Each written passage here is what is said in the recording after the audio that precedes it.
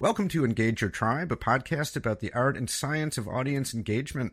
I'm Jeremy Shear, founder and CEO of Tribal Knowledge Podcasting, and my guest is Isabella Jiao, VP of Marketing at FanFood. Isabella, thanks so much for making time. Thank you for having me. Excited to be here. So what's FanFood? Tell us about the company. Yeah, we are a on-premise mobile ordering platform for sports, live entertainment, or hospitality venues. So think of us almost as your takeout apps, but for on-premise food and service outlets. So that could be a stadium concession stands, that could be concession stands at your theaters, that could be a food court at a convention center. Any sort of on-premise locations you can order on your phone by downloading an app or scan a QR code and just order online. And yeah, the kitchen will prepare the food, have it to a drop-off location, or you can go and pick it up, or they can even deliver to you, to your seat, your table, your car, even sometimes for curbside. It's very versatile. We have over 300 locations using us worldwide, including some of the largest locations like Circus of America for F1 race. We've operated there before. We're operating at Premium Suites at Wrigley Field. So some exciting opportunities coming up. We do span a wide variety of venues from high schools, colleges to raceways, amusement parks. If there are food and people, you name it, we can serve it. Oh, that's so cool. So in other words, if I'm at a basketball game or whatever, instead of having to go to the concession and wait in the line and all that stuff, and meanwhile the game is starting, I can just order it. Exactly. And either go pick it up or someone might deliver it. That's awesome. Yeah, just scan a QR code and order it. We also have that at certain restaurants because especially if you don't want to split checks with people, it's always a hassle waiting for someone to close the tab. You can just order and pay on your phone and leave at your own pace without having to wait for a server. Very cool. Yeah, it's 2021. Great idea. 2021. Great idea. Okay, so who's the main audience you're trying to engage through your marketing? So it really depends on the market. And, working in marketing for FanFood, very soon I realized it can get really convoluted really fast. We do span about dozens of different markets, and every market is different. For sports, sometimes is the stadium operators, sometimes is the food service companies, sometimes the teams. So it's really a lot of stakeholders being involved in making one decision. And if it's a high school, it could be a booster club because they're the ones running the concessions. If it's restaurants or theaters, depends on the size, it could be the owner. Or if it's a large chain, you might want to look at, partnerships, strategic partnerships, and new business development. So it really, really depends. But all in all, we target people who work in food service, hospitality, F&B, and guest experience, because ultimately this is for the convenience of the customers. This is to make their life easier and so that they can enjoy the game, the event, whatever it is, without having to wait for food. So people working in guest experience, people working in food service, sometimes people working in IT because, after the pandemic, everybody's looking for some sort of contactless solution. So people are already out there looking for this. Sometimes the IT department may already be looking for a solution that works the best with their existing POS system or their existing operations. Sometimes it's the marketing people who want to be able to say, hey, we offer this amenity to their customers. So we learned very quickly that it really depends. But primarily we target F&B folks and hospitality. Okay. So it sounds to me like part of your challenge then is, number one, just figuring out who to target. And number two, figuring out how to reach those people, right? How to create content that's going to resonate with a particular audience. So let's talk about that. What are your main challenges in breaking through the noise to reach, say, to reach one of those target audiences or more than one? Yeah. So personalization and testing. And so one, personalization is really, first of all, audience segmentation. You can segment based on markets, by job titles, by level of engagement with our content. And from there, every week with our newsletters or our social engagements or paid ads, whatnot, we try to segment by audience and see what group responds the most within what market. And from there, we can be like, oh, minor league sports is typically F&B directors that we see the most success. So from there, really like and personalized based on what they care about. We are very big on content strategy. So we are really big on giving before taking. So we want to provide value to their job to make their job easier before we're like, hey, buy our product.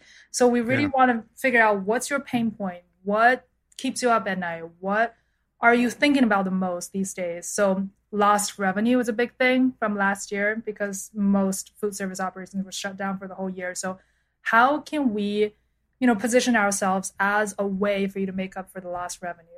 And then staffing is another huge problem this year. Restaurants struggling to find servers or cashiers. How can you, creatively try to make up for that shortage to provide the same level of, customer experience without adding more bodies? So mobile ordering is a great one because you don't need a server to be watching over the tables all the time. People can just order, pay, leave on their own. You don't need someone to be checking in every 10 minutes. So really thinking from their perspective is a huge thing. And then testing is another way for us to see what, really is the trigger for them to convert. And that could be by looking at data, be it from ads engagement, email engagement, landing page, website conversion, all those, standard stuff. But on another note I would say is really helpful is sales and marketing communications, because especially when you're trying to break into a new market, just the numbers alone don't tell you the complete story. I need qualitative data as well. So I have to be asking our sales team exactly what do you talk about in the conversations? What are those people like? What are the objections? What do they care about? How do they hear about us? Like all these kind of conversations really help me in terms of figuring out what clicks, who are the people, what have we seen success in, and then we double down on that. So I would say, target segmentation and then just testing and iterating and constantly see what's been working, what's not, and constantly improve from there. Okay, great.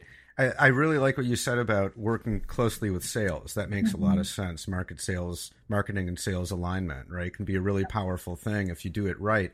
So what's an example of something that you've learned about one of your target markets through talking to sales that maybe was kind of surprising? Yeah, that's a great question. I would say probably mostly in the sports industry where it's always hard trying to nail down to who's the buyer because sometimes there's no answer. It's a group of people making the decision. So we could be, for example, just honing in on F&B directors for a while, but not really seeing results. And by talking with the salespeople, we'll realize, hey, sometimes marketing departments have a huge say in this. We would be like, wait, we never think of that. Or sometimes brand partnerships have a huge say in this because some teams do like to use digital ordering as some sort of digital sponsorship assets because we can place logos, sponsor logos within the platform to have those conversions and impressions.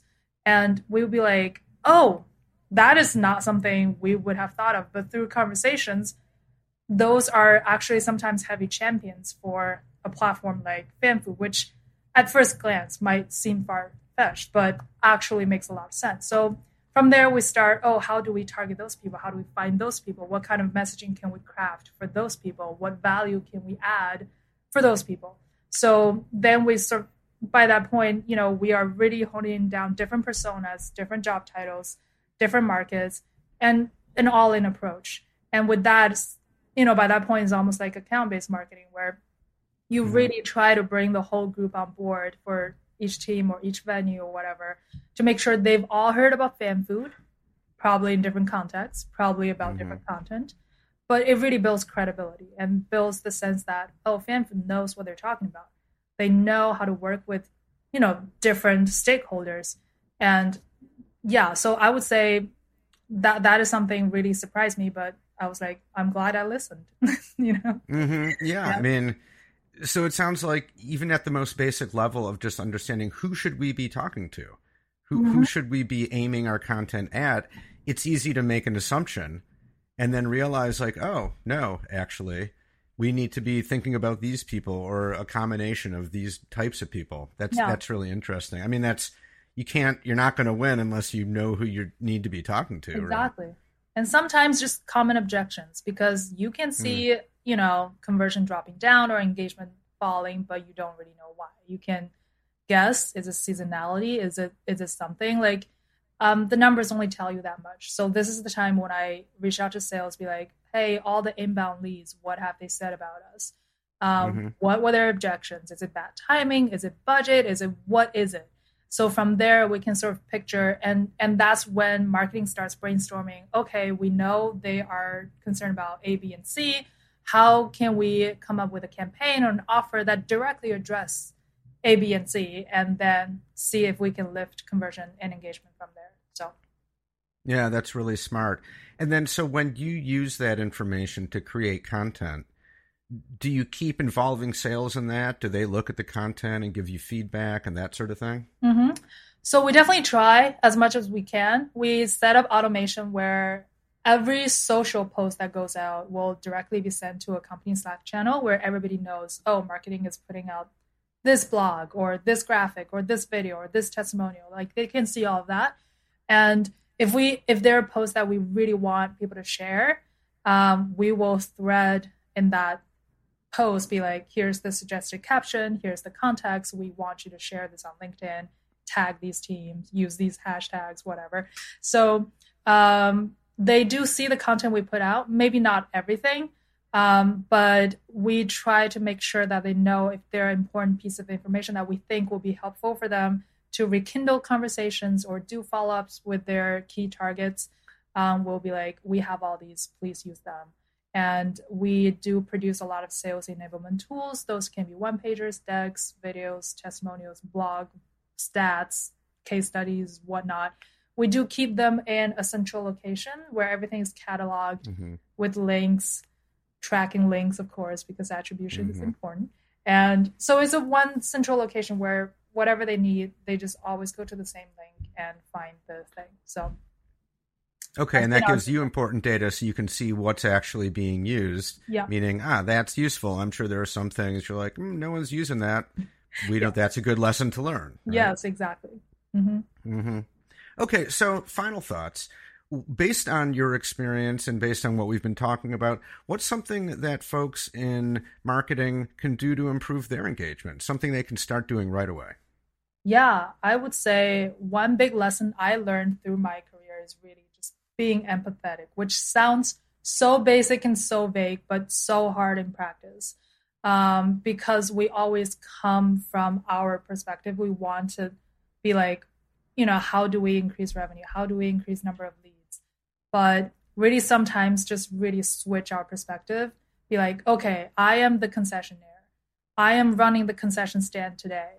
Like as much as possible, I encourage our team to really go on site and really be at the concession stand for a day, or sometimes be at the activation, talk to the partners, talk to the customers, to actually really go through that experience, or be the app user, place an order on FanFood and see what that is like. And from there, I can really see what's the friction, what's the pain point, and really be them. What do they hmm read? What do they think about? What are the memes they look at? What gifts do they look at? Like all these different things. I will try to think about that. I think that really just in general helps you with finding the right channels, finding the right medium, crafting the right content. Just when you make their life easy and when they like seeing what you are putting out, I think that credibility and affinity really go a long way, especially with an industry that is so seasonal. You might not always meet them at the right time when they're ready to buy, but you want to always be on top of mind for them so that when they're ready to buy, FanFood is the first thing that comes to mind. So yeah, I would say that's number one. Like just change the mindset, really remind yourself every day conscientiously, what do they need? How can I add value? That's awesome. I love that. It's like what you said before. The data is important. The numbers are great, but that's not the whole story. And at the end of the day, behind those numbers, there are people, individual human beings, and that you have to connect with those people if you're really gonna succeed in the end. You're right on. Yes, absolutely agree. Yeah. Well, Isabella, thank you so much for an awesome conversation. I really enjoyed it. Thank you. Really enjoyed chatting with you. That's it for this episode of Engage Your Tribe. You can subscribe anywhere you get podcasts on any podcast app. And while you're at it, you might as well give the show 5 stars and leave an over-the-top comment about how much you love the podcast. You know you want to. If you're a marketer or an internal communicator and you're interested in podcasting, we've got tons of free resources on the website at tribknowledge.com. That's TRIB knowledge.com. Thanks for listening and staying engaged.